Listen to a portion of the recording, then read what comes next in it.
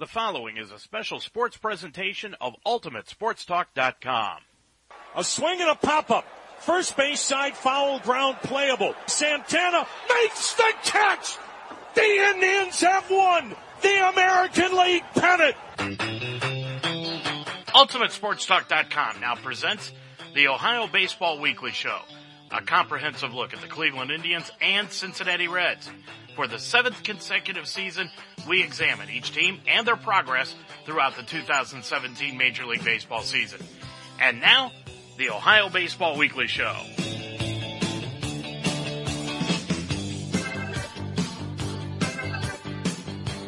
Well, it's another disappointing end to a season that was filled with so much promise and so much anticipation as the Cleveland Indians headed into the American League Divisional Series against the New York Yankees, and unfortunately, up 2-0, they ended up losing the ball game series in 3 straight games to the Yankees, and the Yankees now are taking on the Houston Astros. Good evening, everyone.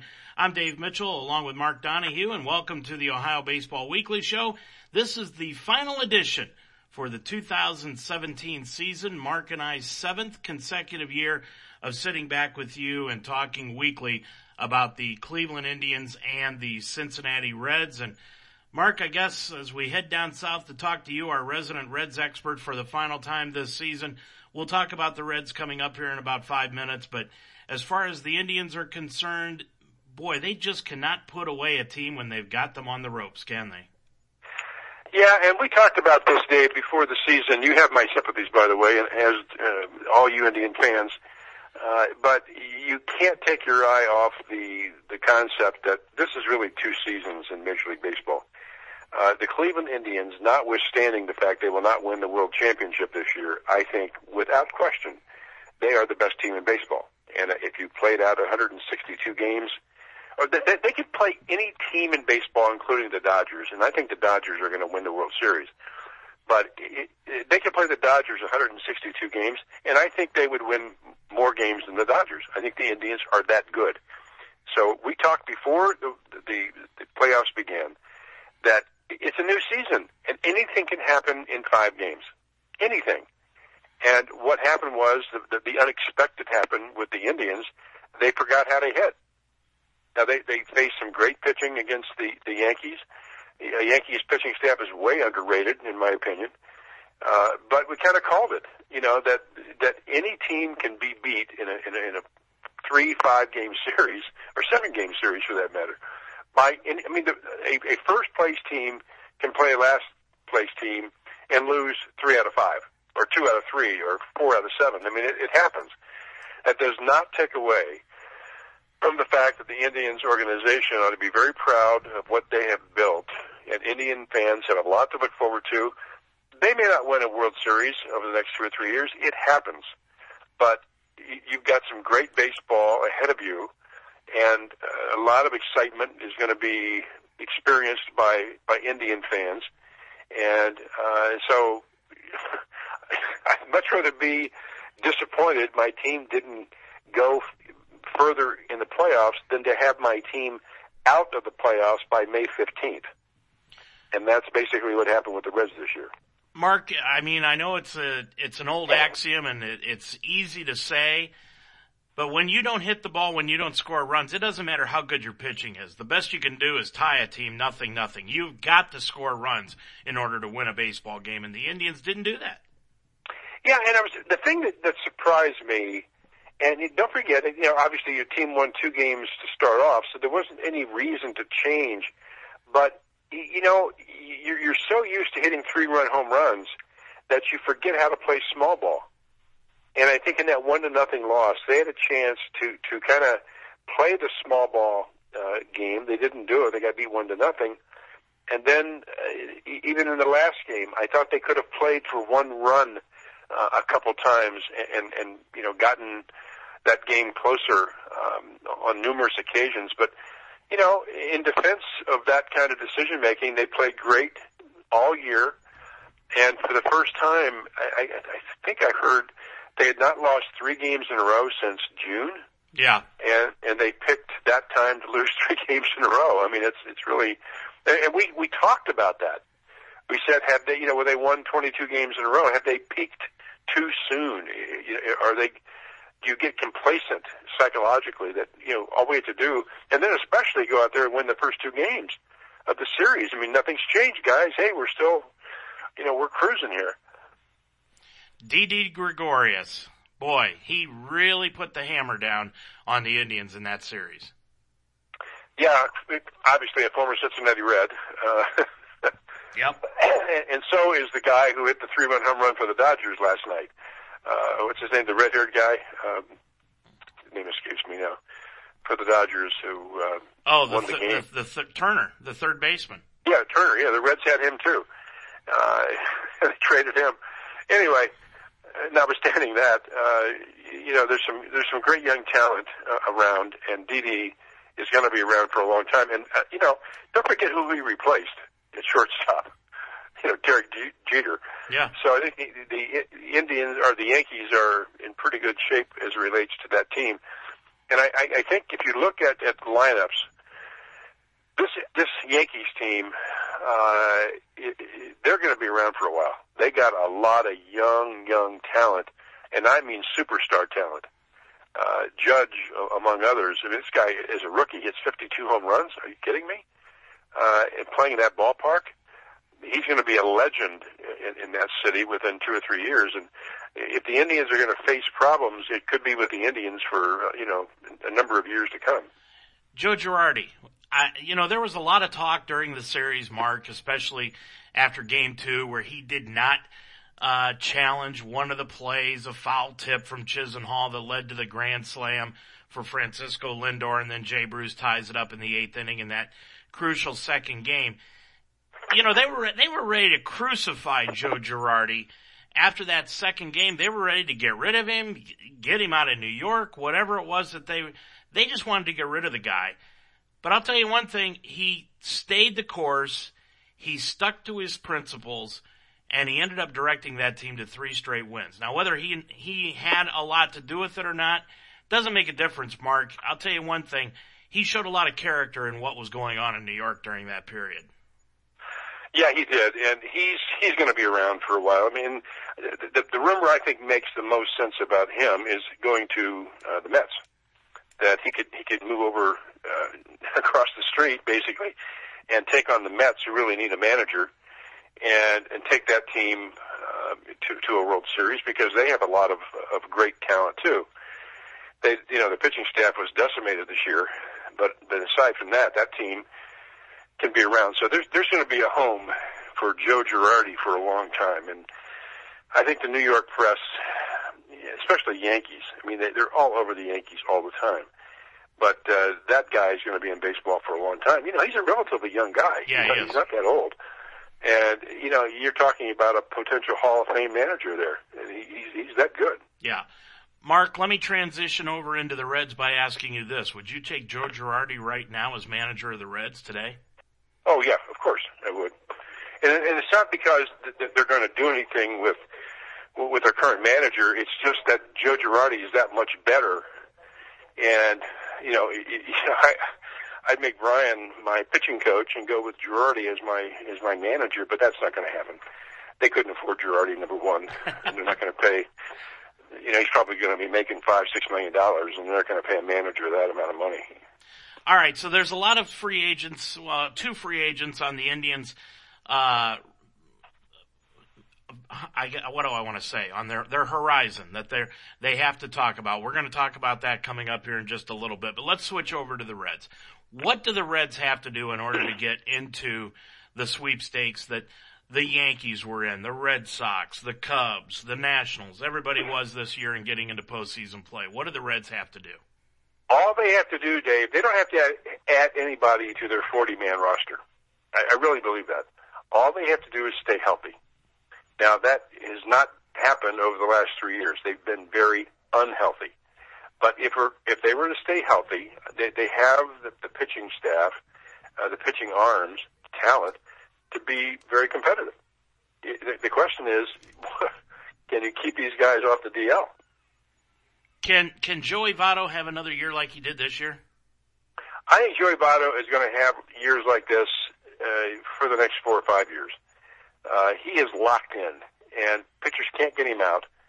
And he has the kind of swing that is not going to deteriorate with age. He's so quick to the ball, and he chokes up. And unless he's befallen by a serious injury, this guy is going to be he's going to be in the Hall of Fame, and that's what people don't realize how good this guy is. Yes, the answer to your question is yes, and I think they can build around him offensively. But with the Reds' current roster, they can be competitive with good starting pitching, and they've got the pitchers. I've already got my team made out for next year, and this is assuming they don't go into the free agent market, and they may or may not. But if you had a healthy rotation of Homer Bailey, Brandon Finnegan, Luis Castillo, who I think could be a superstar, Anthony DeSclafani, and Robert Stevenson. I mean, that's a pretty good starting rotation if they're healthy. And then my bullpen, I would have Tyler Mahle, Amir Garrett, Sal Romano, Wandy Peralta, Kevin Shackelford, Michael Lorenzen, Raciel Iglesias, and Cody Reed. And a backup there would be Rookie Davis. I mean, if these guys are healthy, that's a very solid bullpen, and it's a very good rotation. But if any of those guys in the starting rotation get hurt, you then got to move up somebody from that bullpen I mentioned into starting rotation, and that's where things start getting a little dicey.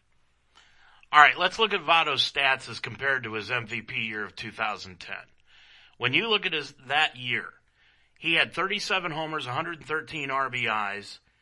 He walked 91 times, batted .324, had an on-base percentage of .424, and an OPS of 1.024. Mark, his slugging percentage that year was .600. He was 26. This year, he's 33. He played in 162 games this year for only the second time in his career. In that 2010 season, he did that all over 150 games. Now, in the last 3 years, Mark, he's played 158 twice and 162 this year. His home run stats, 36, one less than in 2010. His RBI stats, 100, 13 less. He walked 134 times, Mark. That is amazing when you look at the fact that is 42 times more than what he did in 2010. He only struck out 83 times this year. 83. That is the least amount that he has ever struck out in Major League Baseball, with the exception of one, and that was the 2014 season when he only played in 62 games. 83 times he struck out. His batting average was 4 points lower than 2010. 320 this year. 454 on base percentage, which was above, 30 points above what he had in 2010. His OPS, 1.32. His slugging percentage, .578. The guy was amazing, and he probably will not get any consideration for National League MVP at all. Oh, I think he will. I think he'll finish second or third. Do you really? Yeah, I do. You can't overlook what this guy has done. And you look over the last 2 years. I mean, last year, he had .326. His batting average over the last 3 years is .314, .326, .320, which means he's averaging exactly .320 over the last 3 years. Mm-hmm. And that is the highest average in Major League Baseball over a 3-year period. And he's what he does that is so crazy is he combines power with on-base percentage. And that's an unusual combination. And his every statistic was at or near or bested a career high, but he is over the last 3 years. Well, in 2014 he had 255, but he was injured. Yeah, that's the year he played only 62 games. But if you take out that year, Dave, take out 2014. Yeah. Here are his batting averages. Oh, amazing. 321, 297, 322, 324, 309, 337, 305, 314, 326, and 320. There is no better hitter in baseball. And you and I have had this debate about who is the greatest hitter in Reds history. and I've heard this debate now getting more and more legs. Well, of course, you got Frank Robinson. To me, he was a great hitter. He didn't have these numbers consistently, and he didn't. He struck out a lot, and he was a great player. Frank Robinson was my favorite player. But you look at what this guy has done, what Votto has done, and he's probably going to play. He could play another 8 or 9 years. He's in great shape. He plays a position that he could play into his 40s. And he wants to play, and he wants to say, he said after the season, they asked him if he wanted to be traded, and he said no. He said, I want to own every record in Reds baseball history. That's his goal. He wants to have every record. And the only one he may have trouble getting is the RBIs. He may not have enough time to get RBIs, but everything else he could. Mark, when you look at that strikeout total, 83, I'm going to put this into comparison with Tony Gwynn. Now, this is not fair, but I want to give everybody an idea of what Tony Gwynn actually did as a hitter during his lifetime. He came up in 1982. He retired in 2001. He played 20 years. Do you know over his career, Mark, he only struck out 434 times, and over 20 years, what is that, an average of 25 a year strikeouts? Yeah, 25. I mean, the most that he had, Mark, when you look at these totals, the most strikeouts he had in 1 year, Mark, this is Tony Gwynn, 40. And he had one of his lowest batting averages that year, 313. And I think he won 6 batting titles. Is that what I remember? Yeah, 6 batting titles. The difference between he and Votto is that Votto hits a lot more home runs. Right. And he drives in more runs. But Gwynn, I mean, taking nothing away from Tony Gwynn, he was a fantastic hitter, one of the great hitters of all time in the Hall of Fame. But, Votto's numbers stack up. He's hitting number 3, for the team. And he plays great. He had a great defensive year. We haven't talked about this. He played great defense because he set his mind to it during the offseason. He had a bad year in his mind defensively in 2016. So here's a guy going to the Hall of Fame. He's an all-star 4 times, I think. He went to spring training, or went to Arizona for a month to work with one of the Reds infield coaches to get better on defense. I mean, this guy has a tremendous work ethic. He wants to be not just good, he wants to be super good. And that you can't instill that. It's either in your gut or it ain't. And it's in his gut. He wants to be the best. And when I heard him say it, they interviewed him, I forget what show it was, and when he made the statement that, no, he doesn't want to be traded because he wants to set every record in Reds baseball history. And he didn't say it in a cocky way. He said it in a very pragmatic way. That's what I want to do with my life. I want to have every record in Reds history. And he's got a shot for it. And so I hope the Reds don't trade him. They can build around him. And this guy, he'll hit into his 40s. I mean, he just will. He's got that kind of swing.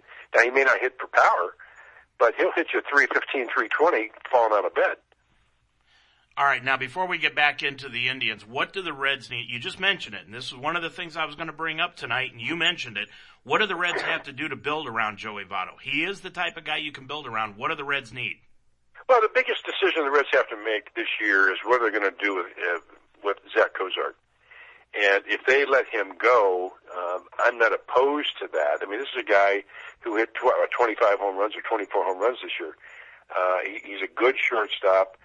He's not a great shortstop, but he's a good one, very solid. You hit a ground ball to him, it's an out.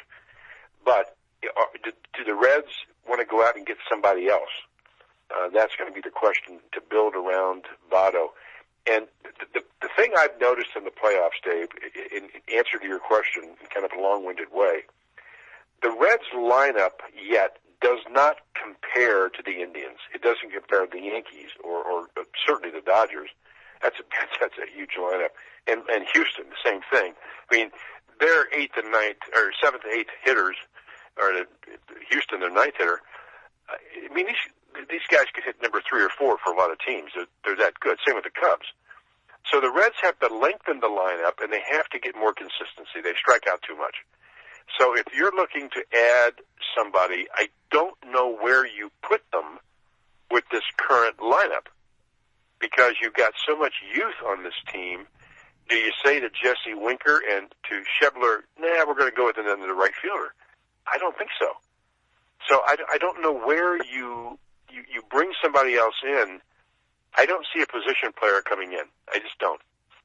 What do you see the future plans for Peraza being? Oh, I think he's going to be a second baseman. I mean, I think that's what you have to do with him, which means what are you going to do with Scooter Gennett? Exactly. So do you trade at his peak? I mean, a lot of teams would be interested in Scooter Gennett, but I don't think he's the guy that you can. He's not good defensively. I think he's a below average defensive player. But Peraza is a below average shortstop.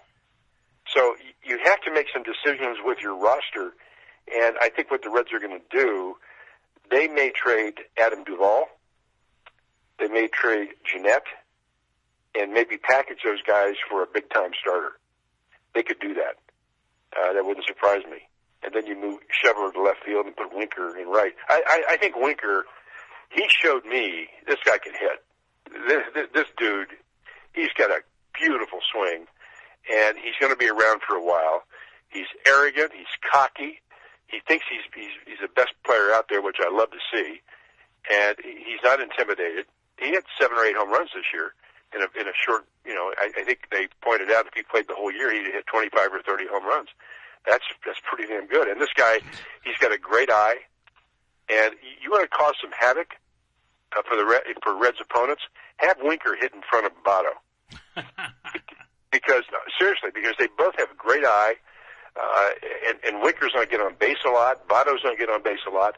What I wish they would go get is maybe less of a power hitter like Duvall hitting fourth, but a contact hitter, a guy who's only going to strike out 75 or 80 times like Votto. I don't care if he gets singles or doubles.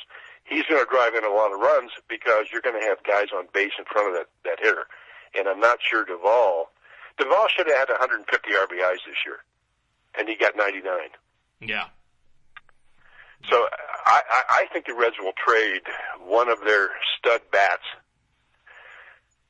Well, they're going to trade Cozart for sure, or let him go to free agency, and they'll get a sandwich pick for that in the first round.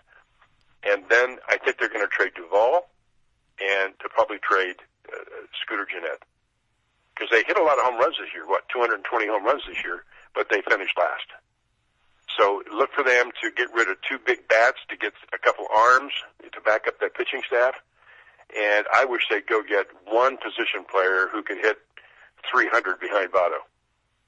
So you think they're going to move Suarez to shortstop? That's your feeling? Yeah, Suarez to short, and they could go get a third baseman then, or bring up the kid. Senzel? Yeah. I mean, that's a possibility. You think hit 3? Oh yeah, this guy. I saw him play, Dave. This guy, he's the best natural hitter I've seen come up in that team in the last 15, 20 years. I can't remember the last guy who had that much advancement in terms of hitting. And he's filling out. He's getting some power. Now the question is, you don't want to bring him up too soon and have him overwhelmed up in the big leagues. But the Reds have some talent, and if they can stay healthy, I'm telling you that they could be competitive with just 1 or 2 moves. They don't have to redo this roster. They can make 1 or 2 moves and completely change the complexion of this team. But I got to say, I love Duvall because he's a good defensive player. People underrate his defense. But, man, you put this guy in the American League, I think he'd hit 50 home runs. You know, one player I have not heard you mention, and you've been talking about this guy almost all year long, both positively and negatively, Billy Hamilton. What are they going to do with Billy Hamilton? Well, again, Billy Hamilton is probably one of the most exciting players in baseball. But he's been on the team for 4 years. The Reds have finished last, or next to last, in 4 years. So whatever he brings to the team, it's not been enough to make them a winner. He's got a 290 or 295 on base percentage. He hits 250. He'll steal you 50 bases, but so what? You know, if you're not getting any production, I just wish they would either decide to sign him long term and say, okay, you're our center fielder, and accept it, or trade high again. This guy, I think, could fetch you, a really good player from somewhere. It's a pitcher or a fielder. But I'm up and down on Billy Hamilton. I'd love to see him play sometimes, especially on defense. But the Reds aren't winning with him at the top of the order. Mm-hmm. And if they can go out and get some guys who are contact hitters, I don't care if they hit 35 or 40 home runs because they're striking out 200 times. So what? I mean, Schebler hit 30 home runs this year, and he is helpless at the plate most of the year. They'll go through a 2-week stretch, he'll hit 6 or 7 home runs, but you can't depend on him. All right, let's go back to the pitchers. What about Finnegan? Well, I just read an article today about him, and he says he's 100% healthy. This guy had 2 shoulder surgeries this past year, left and right arm. So he says he's back, and if he is, he was supposed to be, number 2 or 3 in their rotation this year. So if he comes back, the Reds have a chance to be pretty competitive. That's right. I mean, that's a big if though, because Mark, when you look at him, I mean, they were depending upon him to be almost the ace of this staff this year, and he pitched the opening weekend, and then after that, you barely saw him again. That's right. He came back from surgery, and he went on the DL in April, came back in June, pitched 3 innings against the Cardinals, and hurt the same thing, his left arm again. And then when he was on rehab for that, he fell out of a boat and hurt his shoulder, his non-throwing shoulder, had surgery on that. So both of those surgeries apparently were successful. But, you can't depend on him. The same with Homer Bailey and DeSclafani. So you really have to take a dice roll. Are we going to go out there and trade some of our position players for some pitching and have somebody who can throw 200 innings and stabilize the rotation, which Bronson Arroyo was supposed to do, and that didn't work. I thought that was the dumbest trade or dumbest signing. You know my feelings on that. Yeah. But nonetheless, the Reds, when you look at that roster, if they can stay healthy, they've got the talent to do it. Now, we haven't even talked about what's in the low minors. The Reds have a pretty damn deep low minor league array of talent, starting with Hunter Green. But he's 3 years away. Mm-hmm. I mean, this kid, he's only 18 years. He just turned 18 years old. They gave him $7.5 million, so he better be good. Mm-hmm. But the next couple of years are going to be, I think they'll be improving years. I see the Reds, right now, if nothing else changed, I think they could finish 3rd or 4th in the division next year. I know a right-handed pitcher, Mark, that would love to get away from the team that he is with, and probably the team that he is with would love to get away from him. I'm going to throw this name out at you here in just a moment, but I want to ask you this question about the Indians before I get to that one. Talk about a tease. I asked on Facebook a week ago, if you could only choose one player, Carlos Santana or Jay Bruce, who would you sign if you were the Indians? I was shocked at the amount of people that came back, Mark, and told me Carlos Santana. I thought Jay Bruce would win this thing hands down, but the Indian fans are saying no, they want Carlos Santana instead of Jay Bruce. I feel completely the opposite. I want Jay Bruce. I think Jay Bruce had an outstanding year. He was big in that lineup this season, and now I'm understanding that the Indians front office has said they are open to bringing Jay Bruce back, and Jay Bruce is open to coming back to the Indians. So I hope that comes to fruition. But do we want to keep Carlos Santana too? Yeah, I think those. In my opinion, they'll probably keep both of them. I hope so. I see a way to do that, but the Indians. Don't forget they won 102 games this year. Yeah, I mean they're doing something right. So I don't think that they need to sign Jay Bruce, but I think he fits well into that organization. Aside from what he does on the field, and he's a stabilizing force in the clubhouse. He's a good guy. He's a frustrating player, though.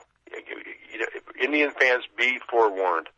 He will go into these funks where he'll go 0 for 23 and strike out 17 times. It just drives you insane because he looks like he has so much talent. And that's the downside. It's inconsistency. And if you can live with a guy hitting 255 and hitting 30 home runs, there's certainly a place, for a Jay Bruce. But you'd have to decide how he fits into that 25-man lineup, basically. You know what? All I heard during the playoffs was how the Indians took over the entire contract, what was remaining of it, for Jay Bruce, and the Yankees wouldn't, and that is the reason that the Indians got Jay Bruce instead of the New York Yankees. What were the Yankees going to do with Jay Bruce? They're stocked in the outfield. They've got Gardner in left, Hicks in center, and they're not going to move Judge out of right field. What were they going to do with this guy? I think he's depth. A lot of teams now are going to a four-man rotation in the outfield. And there's certainly, he's a guy that can come off the bench. He can start 3 or 4 games a week, and he's playing good defense. He can DH. He can probably even play first base. So there's some. I see why they could do that. He's a senior guy. He's been around for a while. It doesn't surprise me that they would be looking at him, and I don't know if he's going to be there long term. But I can see how they might consider a trade. 10 years in the league, he's 30. He'll be 31 in December. Mark, here's his career average over 162 games. 32 home runs, 96 RBIs. But here's the problem. He's got a .249 batting average lifetime over 162 game season. This is the average out. The reason that you don't hear about Jay Bruce being one of the top outfielders in the game because of those numbers, his strikeout total. He averages 158 strikeouts for every 162 games that he plays. Yeah, I mean that's pretty interesting. What do you think in terms of what you see as their 25-man roster? Who brings more value to the organization, Jay Bruce or Santana? Boy, that's a toughie because they're almost, although they don't play the same positions. Santana can rotate between first and DH and even the outfield. They've played him in the outfield before. He can also play third base in a pinch. But then you've got Jay Bruce who can play all 3 outfield positions, and like you said, he could DH and he could even play first base if needed. I like the versatility that Bruce brings to this lineup, and he lengthens it out like you talked about earlier with the Reds lineup. I mean, it allows you to move Santana to 6 in the order, and it puts protection in behind Encarnacion of a left-handed batter there right behind him, whom, by the way, another Cincinnati Red that they let go, Encarnacion. And then it allows you, like I said, to put Santana 6th. The guy who I'm really concerned about and I'm up in the air about, Mark, is Michael Brantley. 2 seasons in a row this guy has gotten hurt, and his season has ended prematurely, and he hasn't really been able. He was on the playoff roster, which I didn't agree with. There were a couple of moves that Francona made with this roster that I think he led himself with his heart instead of his head, and I think Michael Brantley was one of those. Now, did it turn out? Some people will say it was a good thing that he was on the roster because of the way Encarnacion got hurt and was out for the middle 3 games. Brantley was not ready to play. And I mean, you saw the games, Mark. He was not the same hitter at the plate. Yeah. And it's because he hadn't played for the last 2 months of the season with that ankle injury. The Indians have got to make a decision on Michael Brantley. I think that's their big guy that they've got to make a decision on. Now, he's under contract for the next 2 years, but I got to tell you, if I can get both Jay Bruce and Carlos Santana at a combined $30 million, I think I do it. Well, some interesting things you brought up, getting back into the Reds' plans for next year. I read, I guess it was yesterday morning, that one of the Reds' trade partners there were two that they considered likely or possible. One was to trade for Christian Yelich from Miami as their center fielder. At the same time, move Billy Hamilton, and the team that they felt most likely he would go to would be the San Francisco Giants, that they could use his speed and defense in center field. And I can see that kind of move, like a 2 or 3 team involvement, where the Reds pick up a very good center fielder and a better hitter than Billy Hamilton. Not as good defensively, and certainly not the same amount of speed. But, I can see the Reds doing something like that to increase the consistency, fewer strikeouts. But if they're gonna make a big move, I don't think Billy Hamilton brings back enough. I don't think he's valuable enough to bring back something of real value. You're going to have to trade, one of your star outfielders, which is going to be Adam Duvall. I think Duvall is the guy who could be traded, and I think he brings back a lot more than Billy Hamilton. All right, here's the question. I teased this earlier, but there's a pitcher in baseball that would love to get away from the team that he is with, and I think the team that he is with would love to get rid of him. And I'm going to throw this name out at you, and you tell me if... Well, give me the team first, see if I can guess who the pitcher is. The New York Mets. Oh, God. There's quite a few pitchers. Matt Harvey. Matt Harvey. Yeah, but I don't know. That's the question. Do you want to take on an attitude like Matt Harvey's got? I don't know. He's got the old saying, the $1 million arm and the 10-cent brain. So that's all depends who you get. Would you trade Billy Hamilton? Well, yeah. I think the Mets are ready to dissolve this entire team and start over from scratch. Now, does that mean they're going to start over with their entire pitching staff? I don't know. You've heard Girardi going to the Mets. I heard the Mets were interested in Mickey Callaway, the Indians' pitching coach, because they want him to tutor this staff that they've got now, and they're interested in bringing him in as a manager, which another couple of rumors that I have heard means that if Callaway leaves the Indians, John Farrell is a free agent. He got fired from Boston, which for the life of me, Mark, I can't understand what Boston's thinking. But that's another story. Why you get rid of a manager who's won 2 straight division titles? The only time, and this is hard to believe, it's the only time Farrell has actually won 3 straight division titles. I'm sorry. It's the only time a Red Sox manager has ever won 3 straight division titles, and they fire the guy. And didn't he win a World Series? Yeah, won a World Series too. And they fire the guy. But he would become the Indians' pitching coach, or they would go to California with the Angels and pull up Charlie Nagy and bring him in as their new pitching coach. But, I'm hearing Mickey Callaway. I'm also hearing Alex Cora as the new manager of the Red Sox. He's the Houston Astros bench coach now. A guy that I don't think ever gets any play as far as being a manager is the bench coach of the Chicago Cubs with Joe Madden, and that's Dave Hernandez. Dave Hernandez. Well, all those guys are, their profiles are going to be raised significantly because of the success of the teams they're with. So, but you're right with the Indians. And then you have the Reds have the same manager who's finished last 3 years out of 4 and then 4th the other year. And they're keeping him there. So it's a different mentality. The Reds organization, I hope the rumors I'm hearing are true, that they're going to be aggressive in international signing. They're going to spend some money this year. I hope it's true, because they are reaching that point where, it's not that the fans get mad at the organization. They just don't care. Here's the word: apathy. It's apathy. And, I was looking at their schedule next year. Talk about a tough way to open the season.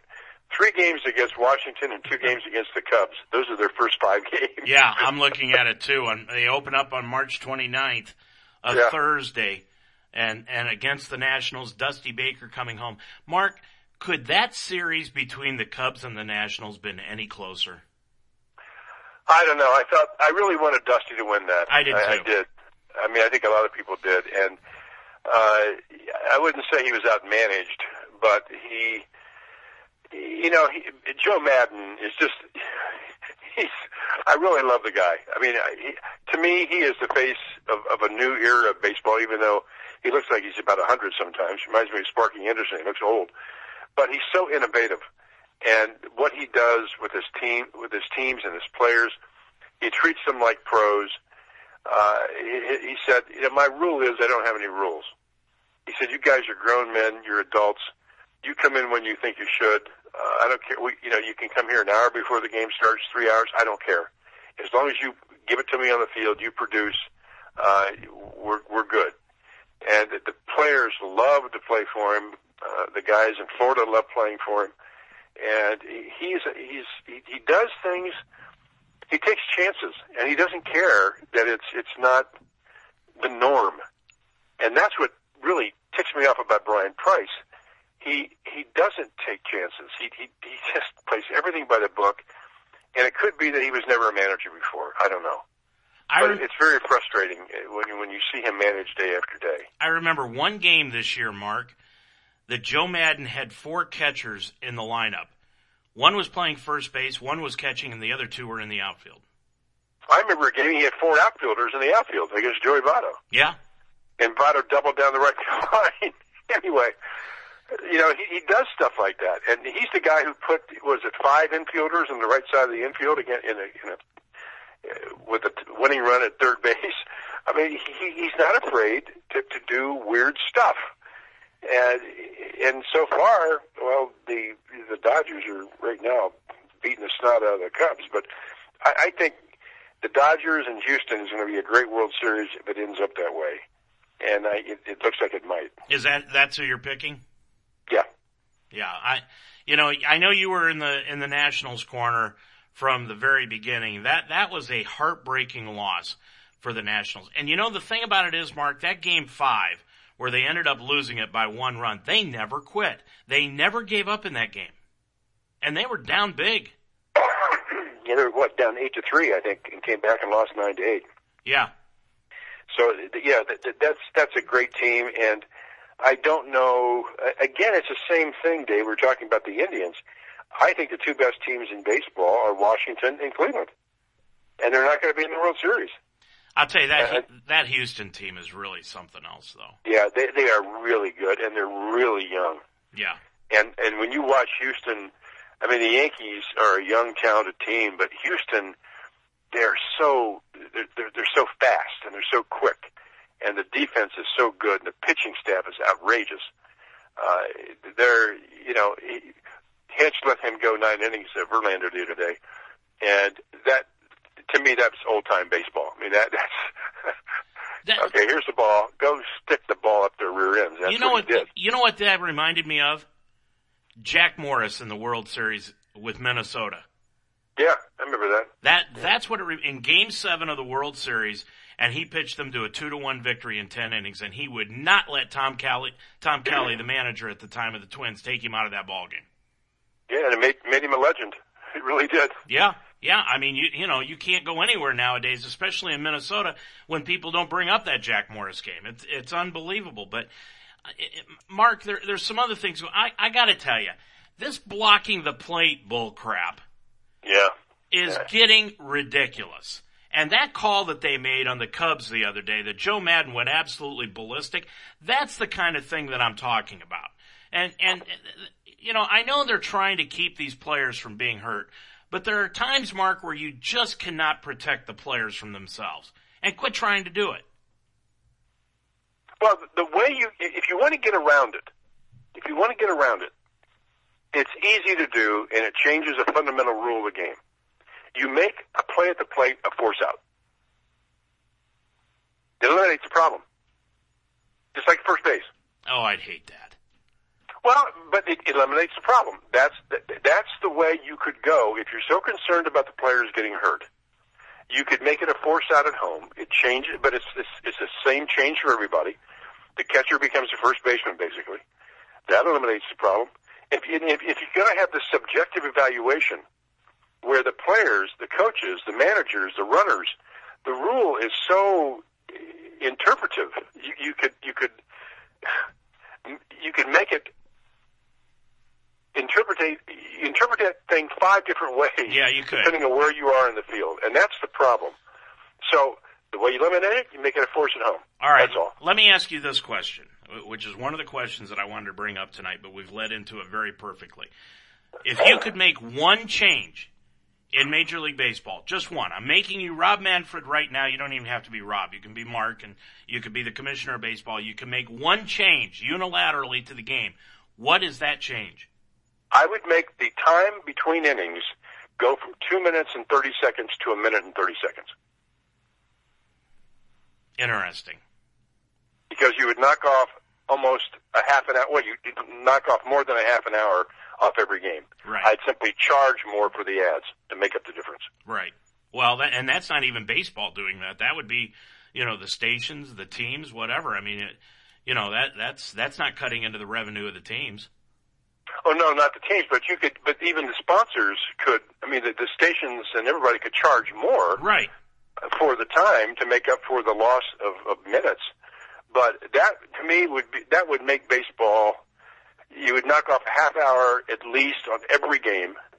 And even if you knocked it down 30 seconds, you could easily knock off 25 to 30 minutes per game. I think that would change baseball. All right, my argument would be, not to that, but my change would be, get rid of the ball strike calls for the home plate umpire. They are too subjective. They have their own strike zone. They don't go by the rule book.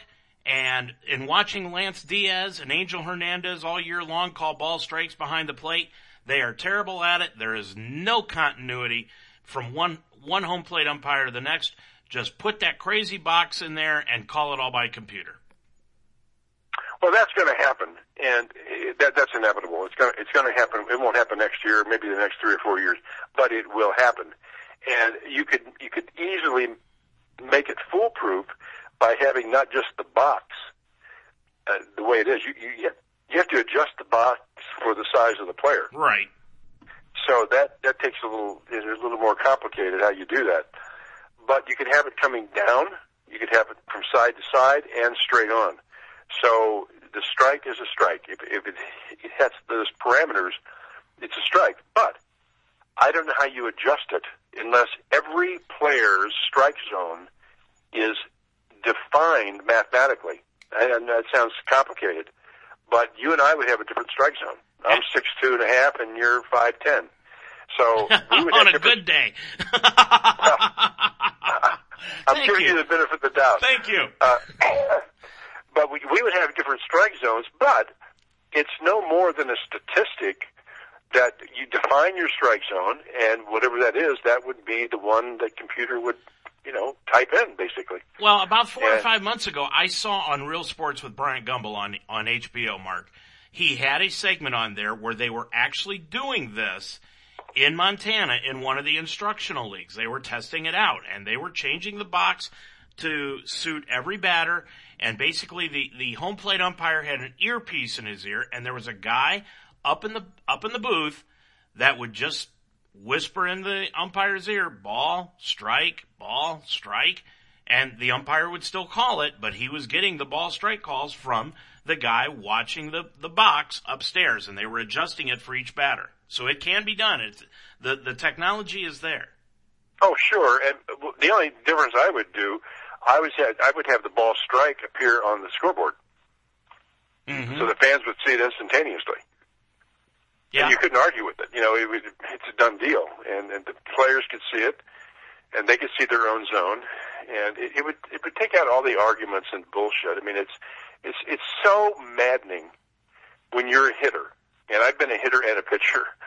It's much more frustrating when you're called out on a pitch that is not a strike. That, to me, was far worse than when I was pitching and I thought I threw a strike and he called it a ball.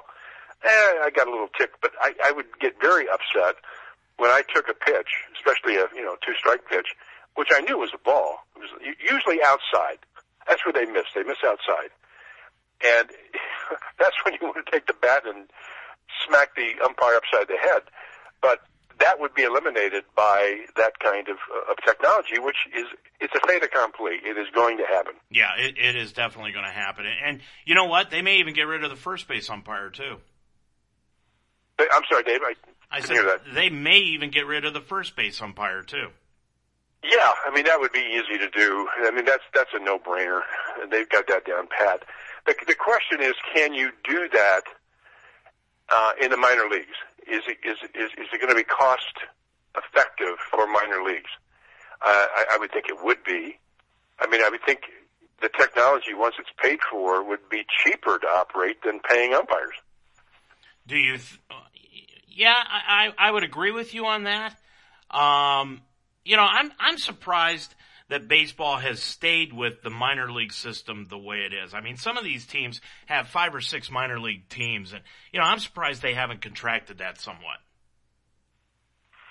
Yeah, and college provides another minor league level for the pros too, and I'm surprised they haven't looked at that in a different way than they are. But you know, some of these college baseball programs are just as sophisticated, if not more so, than even some of the AAA teams.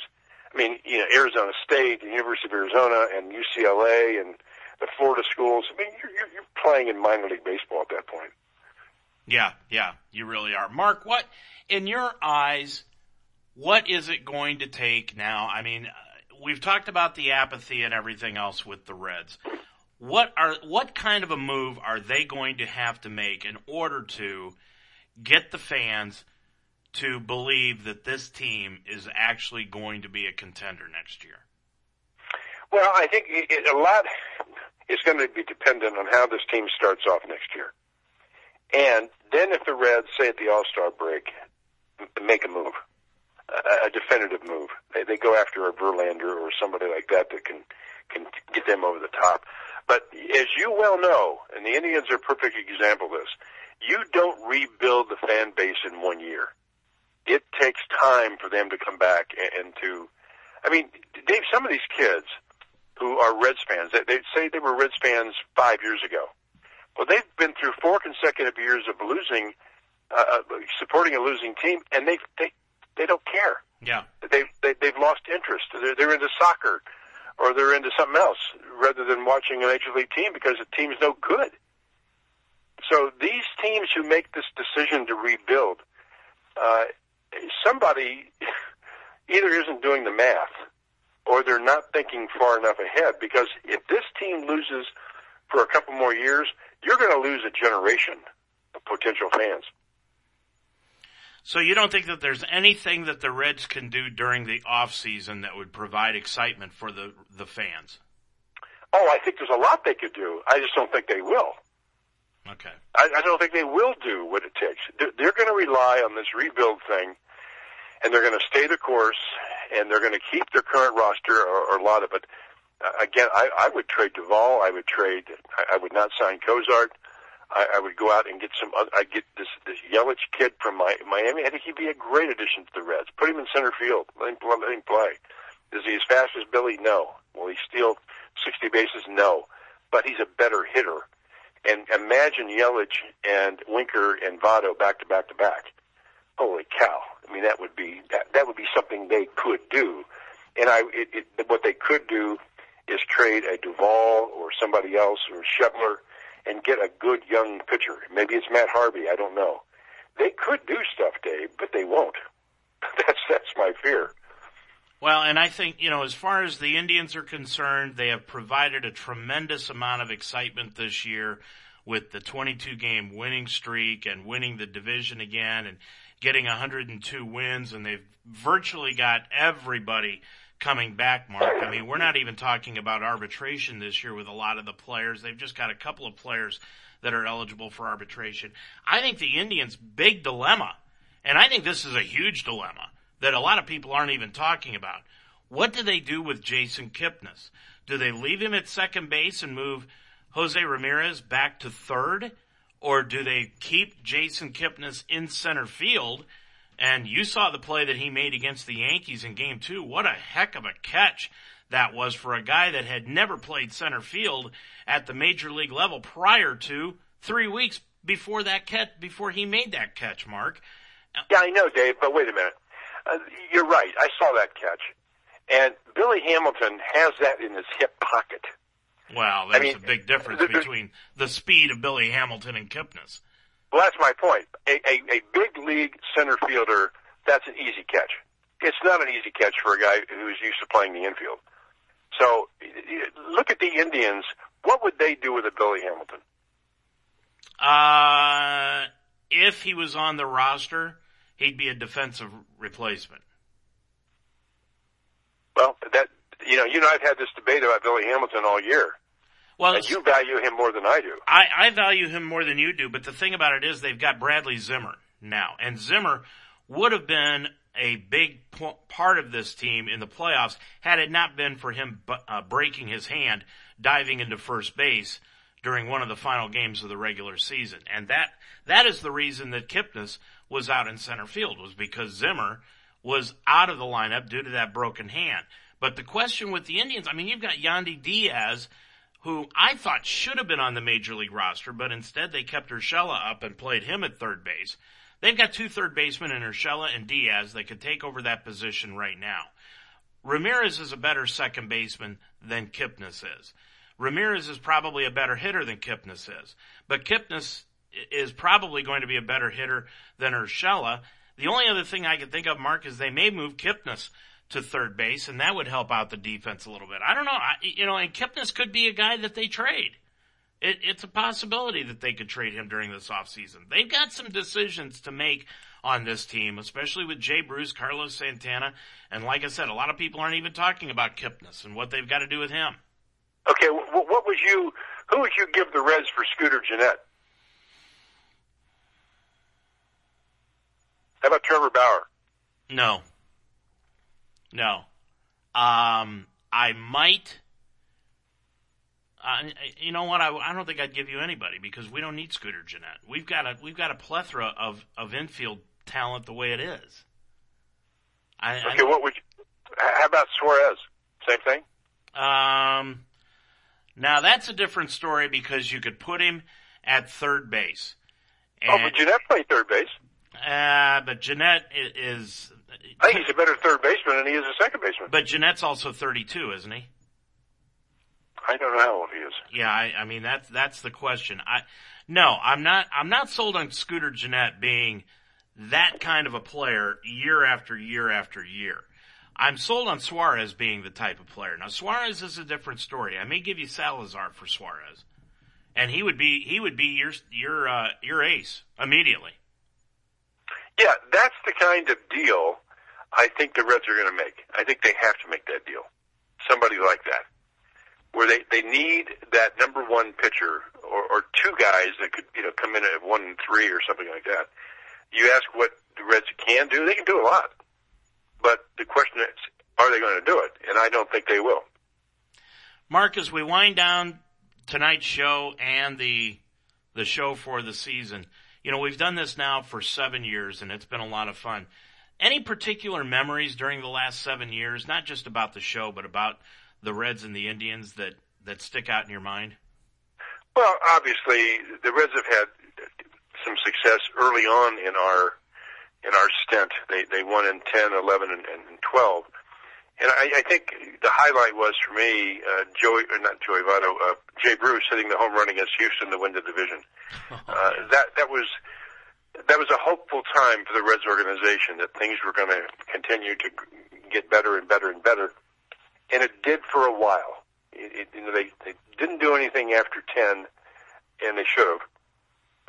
But they won in 13 and 14. They went to the playoffs. So those things stand out for me, and I'm sure, as you look at what the Indians have accomplished, their future is still ahead of them. I mean, the Indians can be a winner for the next 10 years, and that, if I were you, and I was an Indians fan, I would take that as solace for the disappointment of this year.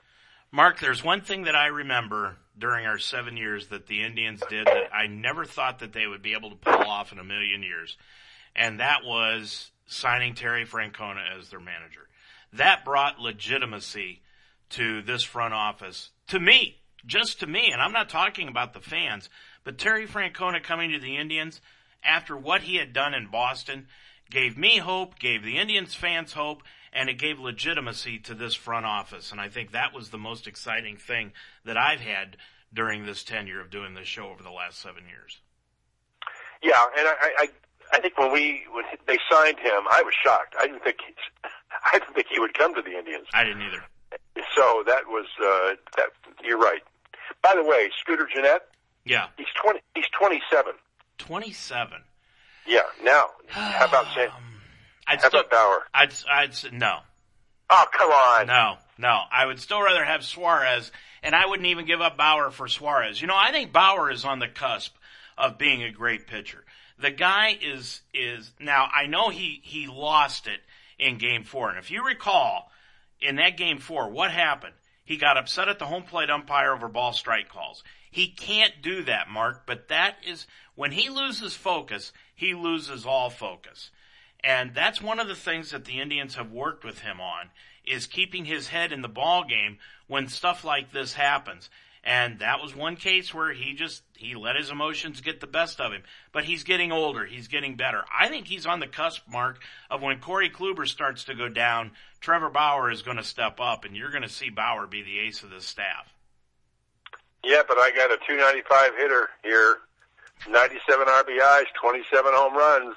And I've got another right-handed pitcher that's 27 years old that's on the cusp of being an ace of a staff also in Danny Salazar that the Indians may be willing to give up, or even a Mike Clevenger. I think I like Salazar better. I like his arm better. A lot of people do. And, you know, that's the benefit of the Indians right now, is that they could make a deal like that with Salazar, and they've got a Clevenger, they've got a Ryan Merritt ready to step into that rotation and take over his spot, and they may not miss a beat, Mark. Well, that's the great thing about the Indians, and you know, as we look into 2018 and what's ahead for both these teams, you know, the Reds still have a long way to go to catch up with the Indians and the Yankees and the Dodgers and Houston and Boston and these teams that are made the playoffs. So I'm afraid, as we look at 2018, I don't see the Reds being competitive next year. I hope I'm wrong. But we'll revisit this in March, and depending on what happens between now and then, that opinion might change. March 29th is when the Reds open up at home against the Washington Nationals at Great American Ballpark. That's a Thursday, so mark it down on your calendar. The Indians open up the same day, only they're going to be out west. They're going to be in Seattle taking on the Mariners, and that's going to be a night game. They have not announced the time for the Reds home opener against the Nationals, but the Indians on the 29th of March are going to open up with the Mariners at 10:10. So mark that down on your calendars. Mark, do you go to opening day? No, I like to stay home. It's kind of a tradition I have. I stay home and I'll bring in a pizza or two and put my feet up and, you know, watch the Reds open. It's always a tradition here in the Ohio area, as you will soon learn. Yeah, I mean, and spring training is, I mean, my gosh, Mark, spring training's what, 3 months away? Yeah. November? Usually the middle of February. Yeah, they get back in control. All right, one final question. Were you happy with the way that Claire and Jamie locked eyes on each other last week? Yes, and he kind of wimped out with him fainting. And, you know, I think Linda expected far more. Our resident stalker, Linda Jordan, expected far more from Jamie because she sees him as Mr. Macho Man. But, you know, he was showing his sensitive side. Yes, and he did. And, well, if she wants to see more, she's probably going to see a lot in the episode coming up to Sunday night. Oh, I'm sure she'll be there as the wanton woman she is, watching Jamie. Mark, it's been fun. We do this every year. I appreciate everything that you do during the past 7 years, and we'll just keep an eye on the website, everybody, and you'll find out when we come back in March. It'll be sometime the first or second week of March, and we'll let you know when that is. But Mark, again, I appreciate everything that you do, and when I mean our resident Reds expert, I really do mean it. When I say that, I mean it, because you know everything that there is to know about the Reds, and hopefully everybody has enjoyed it this year, because I certainly have. Well, thank you, David. It's been a pleasure working with you all these years, and we'll look forward to 2018. Sounds good. We'll talk to you again next year, Mark. Okay, Dave. All right, Bye-bye. And that's going to do it for us on this Monday evening. Thanks for joining us tonight on the Ohio Baseball Weekly Show. And, of course, thanks for joining us throughout the entire season. It has been a pleasure to bring this to you for the past 7 years, and we'll do it again next year here on UltimateSportsTalk.com. Don't forget, coming up on Friday night, Roger Bacon football as they take on Fenwick. We'll be on the air at 7 o'clock with the kickoff, 6:40 with the pregame show, and Saturday, Mount St. Joseph football. They are in Anderson, 1 o'clock with the pregame show, 1:30 with the kickoff. For Mark Donahue, I'm Dave Mitchell. This one final time in the 2017 baseball season for the final time. Have a good night, everybody. Go Reds, go Indians. We'll see you again next March. Good night, everybody.